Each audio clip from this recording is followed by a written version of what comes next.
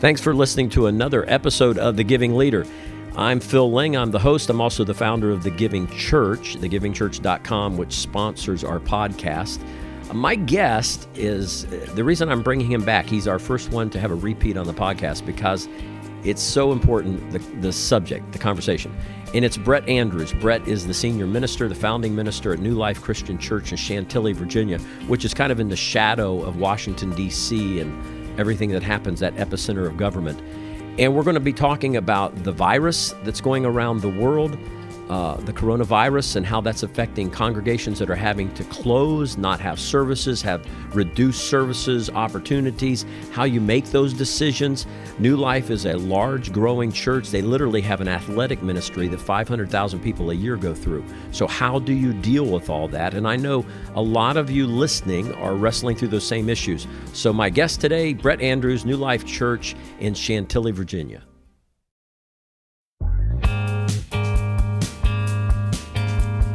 Thanks for tuning in for another episode of the Giving Leader podcast. And I'm Phil Ling, the host and also the founder of the Giving Church, who sponsors our podcast. Here's the thing today. Just like you, I am homebound. I've canceled my flights, and I'm not flying around the country sitting by people and letting them sneeze on me or me sneeze on them. And everybody is watching the news and listening to the news and trying to figure out what to do. And in church world, we're blessed to have thousands of you listening to our podcast. Many of you lead ministries and churches, and you're all trying to figure out how to do what you do. How do we navigate this long term? We don't know if it's 2 weeks, 4 weeks, 2 months, 3 months. We don't know what's going to happen. So I thought it would be helpful while we're all stuck at home is to be able to have some content talking with folks that are also dealing with the same issues and struggles. So I reached out to a good friend, Brett Andrews. Brett's been on the program before. Brett is the founding minister of New Life Christian Church, Chantilly, Virginia, which, if you know geography, Chantilly is like 7 miles from Dulles Airport. It is one of the burbs of folks that work around Washington. And he has a large growing church. They have a ministry, End Zone, which is a sports ministry that literally has thousands of people a week going through their facilities. And I wanted to see what Brett was doing in navigating this whole thing. So to give you a little background, those that are listening, I've got clients all over the United States, and every state's governor is operating a little differently. So I've got clients in Ohio that immediately were told you can't have groups of over 100 that are together. And so they were making decisions. Are we going to meet, not meet? Are we going to try to do smaller group settings? Kind of like those restaurants you heard on the news that for a while thought they would take half their chairs out and spread everybody out 6 feet, but they'd still be open. And that didn't work for most of them. And then I have those that canceled. I have those that honestly just went into last Sunday like, hey, it's normal. We're just going to do what we always do. And one worried me a little bit because it's an elderly populated church. And I'm like, might give that some thought. But I know Brett, because of where the church is, because of the size and dynamics of the church, and because of their sports ministry especially, all those things would have to navigate through this process. And Brett is a thinker. He's a guy that thinks through things, doesn't just operate from the seat of his pants. So he's our guest, and then we're just going to chat about coronavirus, church, making the right decision. And let me say this before I ask Brett the first question. I have a pastor, good pastor, at a good church that did not cancel anything. And his theory was, God knew about the virus before we did. So this is not a surprise to God. And we're going to continue to do what we do. Now, I don't know if they'll do that next week. That was last week. So we'll see, everything gets updated constantly. On the news last night, it was you saw what happened in New York, New Jersey, Connecticut. They're shut down so much of everything, banning groups of bigger than 10 in some places. So Brett Andrews from the confines of his underground bunker in Virginia is with us. Brett, how are you? I'm doing great, Phil. Is there a problem you're saying? I hadn't heard about this before. You didn't even know about this. See? What's funny and people don't know is that Brett and I were just together recently in Orlando for Exponential, and we were doing workshops with on the pre-con track with church planters. But he had just returned not too long before that from a mission trip to Nepal and India and all that, and self-quarantined himself when he came back, so not to infect his grandchild, which is a whole other story. And now everybody's quarantining. So you started a trend. There you go. It's actually, it's probably actually related a little bit in that it helps me. I can understand people who find a rational reason, a rational need to be cautious. I'm actually still quarantined. What you didn't know, Phil, was I stayed over to preach in Orlando. And on Friday night, I went to visit an old friend, George and Leslie Bennett. George and I have been friends since we were in diapers. And Leslie is on the executive team for a large Baptist church there in West Palm. And as we're sitting there at dinner, Leslie gets a text saying somebody on their staff that she had just been exposed to that day just got back from Colorado and just discovered that somebody in Colorado that this person had been with had tested positively for the virus. And so that person didn't have the virus. Leslie didn't have the virus, but because I have a grandson who could be paralyzed permanently or die if he got the virus. So I've been waiting for several days. And I was planning to go back tomorrow, actually planning to go home tomorrow.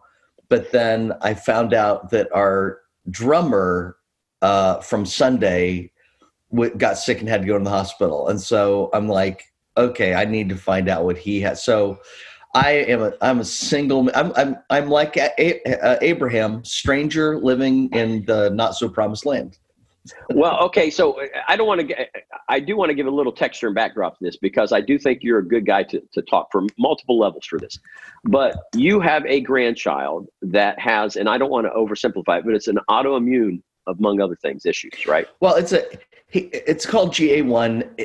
If his protein levels get too high, the result is permanent brain damage, paralysis, and death. One of the things that can drive your protein levels high is fever. And so that's the issue. It's not necessarily autoimmune, but if he gets sick, the results are tragic. Okay. So only 140 children in America have it, born with it every year. Okay. So I want our listeners to hear that. So this is a pastor of a large church with varied ministries that touches thousands of people. And as he's navigating through how do we do this coronavirus government mandate stuff, he's got the backdrop of a grandchild that is very, very susceptible to these issues. And who lives, and because of his condition, he lives with us. He and his parents live with us. It helps them. And so that's why, I mean, my wife was texting me this morning just about her concern. You know, she wouldn't be as concerned about this situation if it weren't for him and for her elderly mom. So, okay. So in the context of all this, it's good to be, I appreciate the appropriate caution that people are taking. Okay. So lead me through your thought process as a church staff leading up to Sunday, and then also the decisions that you made. Yeah. The first thing I would say is I've actually been really impressed as we have listened to what a lot of churches are doing in response to this. Bridgewater, I think it is, church. I was looking at their website today, and they have a whole list of things that responses and wisdom and have Bible studies at home. And it's just like, it is amazing. And what to do with children, like children's studies. And I really have been impressed by how a lot of churches have responded to this so quickly. So our process has been a couple-fold. First of all, it's don't overreact to the emotion of the moment. And that's not to diminish the seriousness of the situation, but when I was in college, my parents separated, and it was a really difficult time. And just for context, since people know Bob Russell, some people know Bob Russell. Roseanne Russell is Bob's older sister, and she knew what I was going through. And so she got on the phone and gave me a call. And as we were talking and she listened, she said, "Brett, in times like this, everything gets accelerated and exaggerated. And so she was basically saying, slow down, don't let your perspective get too distorted, take a breath and try to see things from the bigger picture, see what the facts actually are. I have leaned on that wisdom so many times, but this is one of those times that I've thought, okay, everyone, it's it's the Richard Kipling line, if you can keep your head while all about you are losing theirs and blaming it on you.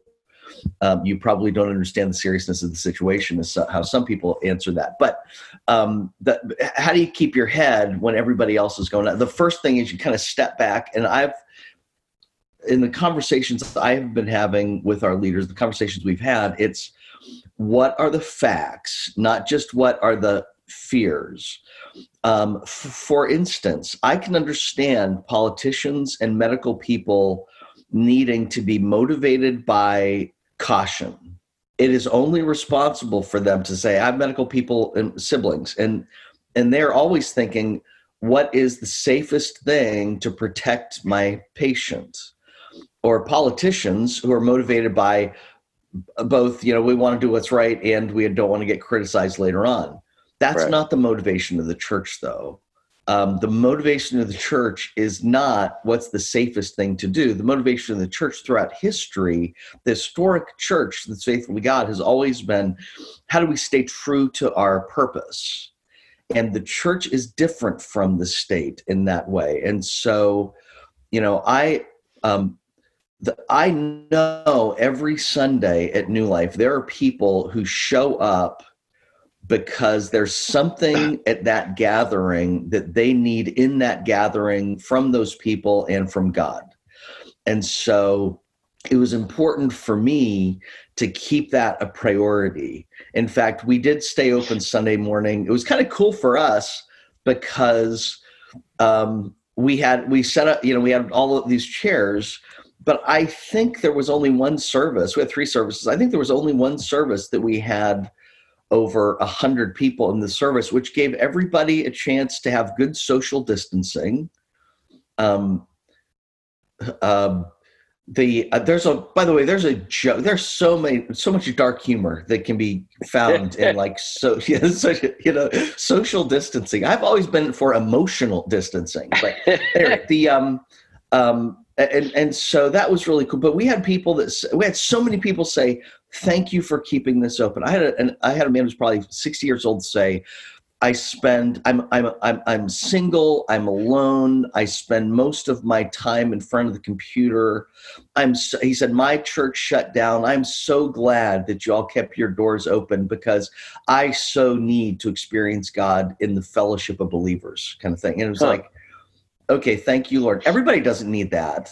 Right. But there's some people, we don't do, anyway, but there's some people that do. And so my question continues to be, what does it mean for the church to be the church in this time? And so that was vital, and it was in compliance with the spirit of what the government was asking us to do. So that whole principle of keeping things in perspective and continuing to look at the facts. We have speculation.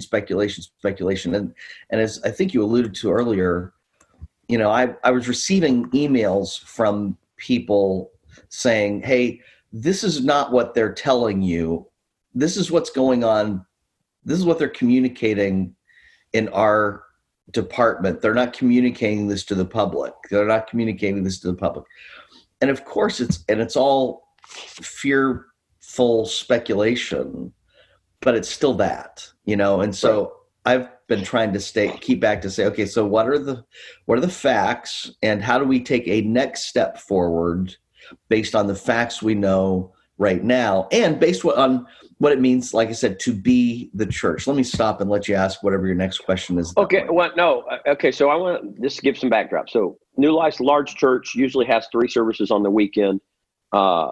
Decided to go ahead and do it. People self-identify. So a fraction of your people came. If you only had 101 service, that's a fraction of your folks. So they kind of self-identify. Is that what you're going to do going forward? Yeah. And Yeah, well, we were scheduled to meet last night anyway, and we were going to talk about what to do this week. We're going to take it a week at a time. But when the president got on and said no groups meeting over 10, we thought, okay, I guess we will make an adjustment to that. So what we will do going on is, first of all, we did a Christmas Eve service this past year where we recorded the first two services and then showed the better of those two services, repeated those for the rest of the day. And it just wasn't real. I don't think it was as real. So what we're going to do, having learned from that, is we are going to do all three services this week. We are going to do them live. We are going to encourage everybody to join us online. What I did in that email that you alluded to earlier was I told my story of Oliver and how we live in a germ cautious family every week. And so I understand people being germ cautious because that's wisdom and that's what, God would lead them to do. But we also wanted to be available. We didn't want to close the doors of the church and make that choice for everybody else, for people who might need that for some reason. So we left the doors open. So we will do that this week as well. We're going to say, we encourage everybody to join us online. We're going to do our live services every service and do this online, follow us online, do this, whatever. Obviously, we're not going to lock the doors. If people wander in, we're not going to encourage people to come on Sunday morning. But if people wander in, we're not going to say, you're not welcome here. We'll pray with them. We'll take care of them, whatever their needs are. So that's our plan for going forward right now. And you have for several years developed an online presence, so your people are used to that. Yeah, we estimated. We did a survey Sunday to just get a general idea, a ballpark of how many people we thought would be online. Because like my family was watching, that would be 6 people, but then there were other people would be 1 people. So the survey seemed to indicate that there were about 2.5 people per IP address, which made, of course, for a lot. I don't know what a half person is, of course. You fill in your own joke at that moment. But so that gave us an idea of how many people we actually had participating on Sunday. And that was pretty cool too. We had some great responses. Well, and I've heard of some other churches that literally were calculating they had more if you took the online presence and plus whatever they had in the facility and put it together. So it was like Easter, they had a good number. Well, and if I would up the number to something dishonest like 5 per IP address, we had an amazing set. We are now like a mega church. Here's the challenge, though. Here's the challenge, Mr. Generosity. Yeah. One of the things that I did in that email, as well as on Sunday morning, was to say there are 3 things that I ask of you, that we would ask of everybody. Participate in worship this week. Get involved in some kind of group, either in your own home or online. And we've increased the number of our online groups. They hour long. We're very precise, but very effective DBSs. And then please sign up for online giving. This is a great time to sign up for online giving. Right. And we had 3 new people sign up for online giving. And I'm just, I'm thinking, this just tells you what a great leader I am. The people just can't resist my leadership. And so actually, yes, another thing we're doing is we're doing daily video devotionals. That's this specifically to help people through this time. Where like one that I did yesterday was on how the church has historically responded in times of disease, and how the church historically has run to the disease, run to the voice of God to serve when everybody else runs away. Another one that I did was on, I saw the pictures of all the empty cities, I mean, pictures like you never expected to see in your lifetime, I immediately thought of the day that Jesus returns and everything stops. And so I did a devotion on the return of Christ and the opportunity to have spiritual conversations with people. I won't go into that anymore now unless you want me to later. But my point is, so we're doing a devotional thing every day to encourage people in this time as well. I forget where I was going with that. And so welcome to my mind. Well, it's really good. That's a good segue, because one of the things I want to pitch on this podcast is we have another podcast coming out in a few days. And we're going to go through kind of the top 10 things you should be thinking about and doing as a church during this period. And that's one of them.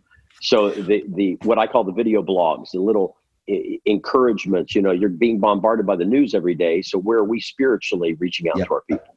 Well, and I remember the train came back to the station but I intended at the end of each of those to say, hey, and this is a good time to sign up for online giving, but I forgot. And so Pat Ferguson, who's our executive minister that everybody loves and feels sorry for when he talks, is going to invite people. This is a great time to sign up online, and here's how to do it, and to walk it through, and to encourage people to prayerfully do that. But I think this is a huge opportunity. If I can kind of share the vision that we have, as your friend said, this is not a surprise of God. Many of us have been praying for revival in the United States for years. And so I'm praying that this is a tool that God is going to use to bring about revival. And so we're thinking about, okay, Lord, what are the different ways that we can nurture people, that we can grow people, that we can give people perspective? Right now, the idols that people have been trusting are shaken. And it's a wonderful time as those idols are being proven to be false, to now help people see this is our solid foundation in Jesus Christ. And while everybody else lives in fear and terror, we really can have peace. We really can have hope. And therefore we can be the light of the world. People have been quoting A.W. Tozer a bunch recently, where Tozer said, a fearful world needs a fearless church. Right. And if I could just make one other point, that if I can kind of fine tune that a little bit, I think one of the reasons people are so fearful is they're in reaction mode and they feel helpless. It's like, what's the next thing that's going to happen to me? But that's not the church. The church is to hear God's voice and to take action. And so we're not just victims in this situation. We are the church of God that he wants to use as his hands and feet in this time. And that takes us toward the army says, run to the sound of the guns. That takes us right into danger if necessary. And we got to pray, God, give us your protection. God, give us your wisdom. God, give us your strength. But it keeps us from just feeling like victims who are helpless and vulnerable in the middle of this difficult time. And last thing I'll say, maybe I've had too much coffee this morning. I think that the virus of fear right now is greater than the virus of corona. Oh, yeah. I think that we're going to find the emotional backwash from this, or what's happening even right now in our churches, as well as our individuals, families, and home. People are getting really, really shaken, and the church needs to be the church. A couple last questions. One is, I've alluded to the end zone. The end zone, for those that are listening, New Life took a huge facility and restructured it. It was an Anheuser-Busch distribution center, and put in athletic fields and indoor soccer fields, basketball courts, workout facilities, all those kind of things. And they literally have like 10,000 people a week on average going through using these facilities. And that's where the church is. So it gives them a safe place for unchurched people to come wandering in, and all of a sudden, hey, New Life is a church that's doing this. What are you doing with the end zone during this period? Well, again, that's been a day-to-day. You make action, you take action, and then you plan contingencies, and then you change based on what's going on. We had one plan until about 4:00 last night, and then when the president came out and asked all gyms to close down, we said, okay, we need to take action. And again, what's difficult about that is, when we employ about 100 people, and most of them are hourly workers. Right. And it's really difficult to save your hourly workers. We have people from other places that have been just let go that are calling us to say, are you hiring still? And so the other thing that's difficult about that is obviously you're wanting to provide, so you want to be a safe place. But we have families that depend on us because of our childcare things. And what we're doing with that. So what we decided to do last night was we closed down all of our group fitness, all of our group activities. Since we are a church, what we did was we called all of our parents that are using our children's activities to basically say we were glad to do what helps you most and what you want to do. So we didn't just make a decision based on our own fear or whatever. And parents were like, we really need you because of our job situation or whatever. So we're still offering things as we would if we were a church. We're still offering things to children. And candidly, if children were the ones that were being infected by the virus, we would take a different approach too. Right. So we're doing stuff for children. We're not locking the doors if people want to come in individually and work out or something. So that's kind of the approach that we've taken with that. The difficult thing, and I think the financial, it'd be interesting to hear your perspective on this, but when we told some of our staff last night that we were closing, tears began to flow because they're afraid if we close, we're never going to open up again. And I've got Tim and I are working on a podcast that we'll do in a few days, and we're gleaning from you people across the country and saying, okay, let's look at the best practices.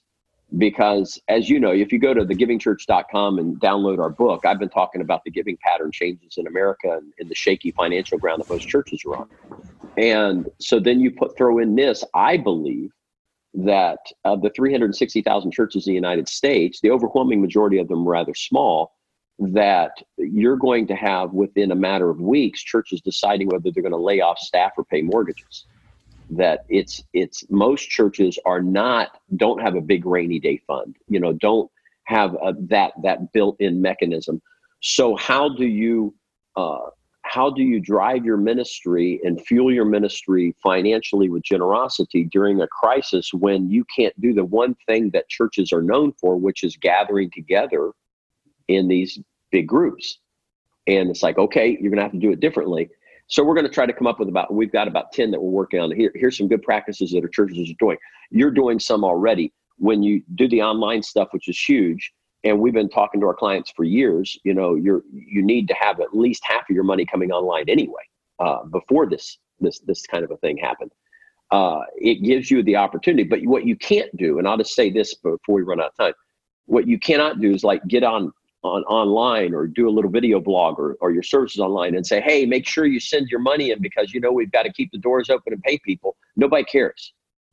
What they do care is the church being the church? So my friend Albert Tate last week in California, when they did all theirs online, they meet because it's in Southern California. They don't own facilities. They meet in high school performing arts centers, and it's a large church. But you can imagine all the schools are closed, so they're closed. They don't have a choice. They're gone. So they did it online. And when he talked about the generosity piece, he says, let me tell you what I did. I sat down with the superintendent of the school system and said, tell me what the biggest needs are going to be during this crisis for your kids. And they came up with things and says, all right, we're going to help.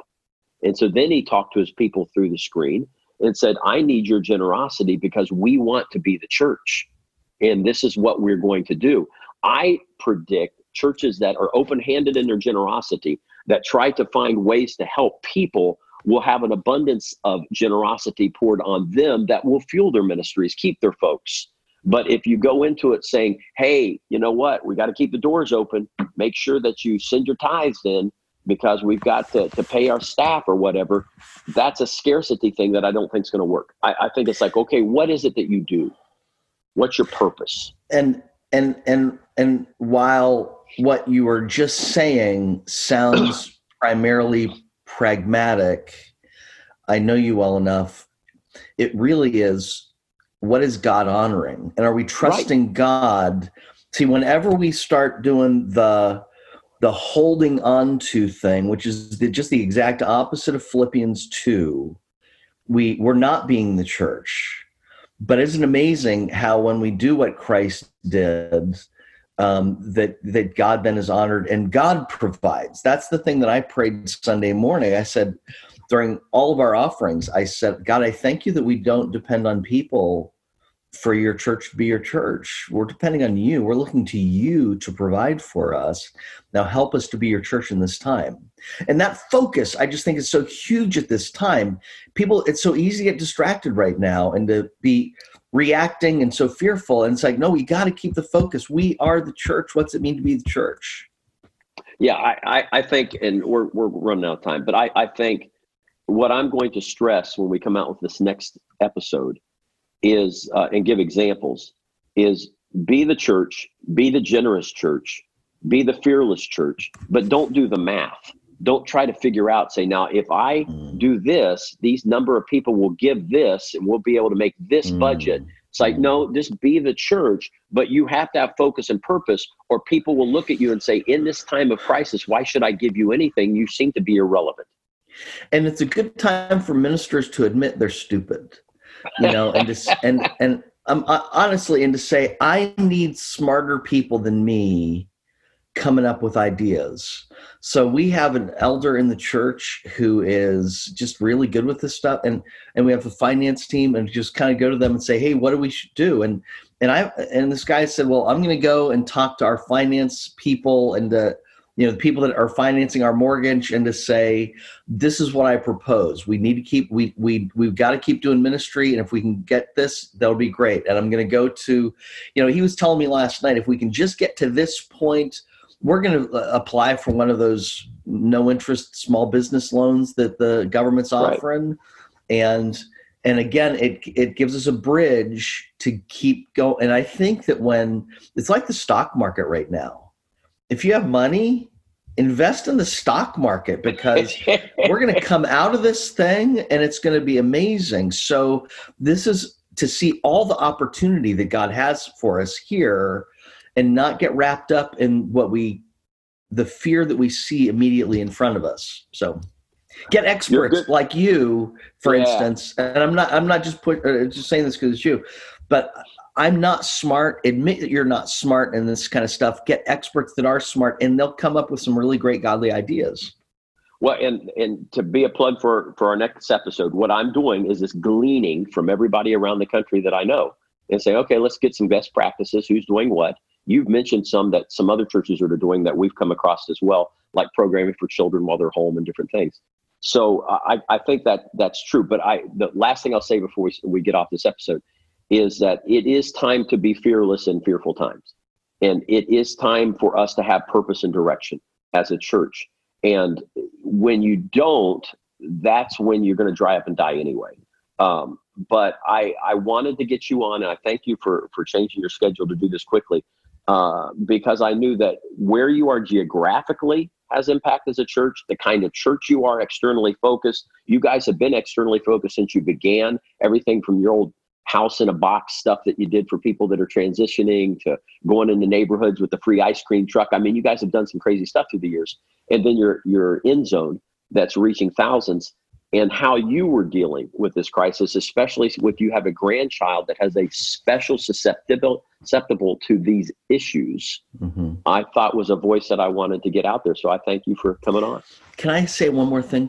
God Sure. is still at work. One of the things that we've seen at New Life this year is we've had more baptisms per week than in the history of New Life. And so Sunday, I was kind of going into it, and even in the middle of it, I was thinking, with this low attendance, with this going on, we're probably not going to have the baptisms this week. And I actually asked a man who's been baptized already if he would mind being baptized several more times in the coming weeks, just so we could keep our rates up. And then I got home Sunday and I got a text saying, hey, Natalie baptized her friend today. And I was just like, thank you, Lord. Our attendance at the meeting place was minuscule, but you still led somebody to make a decision for Christ. And that is God at his best. And God is still at work through this. With that, we'll stop. Thank you, Brett Andrews, founding minister, New Life Christian Church, Chantilly, Virginia. Go check it out on the website, see what they're doing, keep up with them. They are cutting edge. I'm Phil Ling, the host of The Giving Leader. Thanks for listening to us. And the founder of The Giving Church. You can go to thegivingchurch.com and get more resources. Stay tuned. We've got more podcasts coming out quickly where we're dealing with the crisis, trying to offer best practices from around the country, people that are dealing with it in their ministries and churches just like you are. Thanks for listening. Thank you, Brett. Brett's a great friend, always a hoot to have him on. And I know this is a hot topic in reality. This is something you're all dealing with. I've got clients all over the country that are trying to figure out how they conduct their ministries when suddenly you can't gather. It's not like 9/11 where everybody rushes to have a spiritual foundation after something tragic like a terrorist attack. This is one where we literally have to have a social distancing. So how do we wrestle with that? Well, here's something coming up. The next episode that we're going to talk together, which will be later this week, is going to be on this subject, and we're going to discuss the items that you as a church and as a ministry need to be walking through as you prepare over the next several weeks or even months on how to conduct your business and how to fuel your ministry with generosity in a very fearful time. So make sure you stay tuned. That's The Giving Leader. I'm Phil Ling. Thanks for listening today.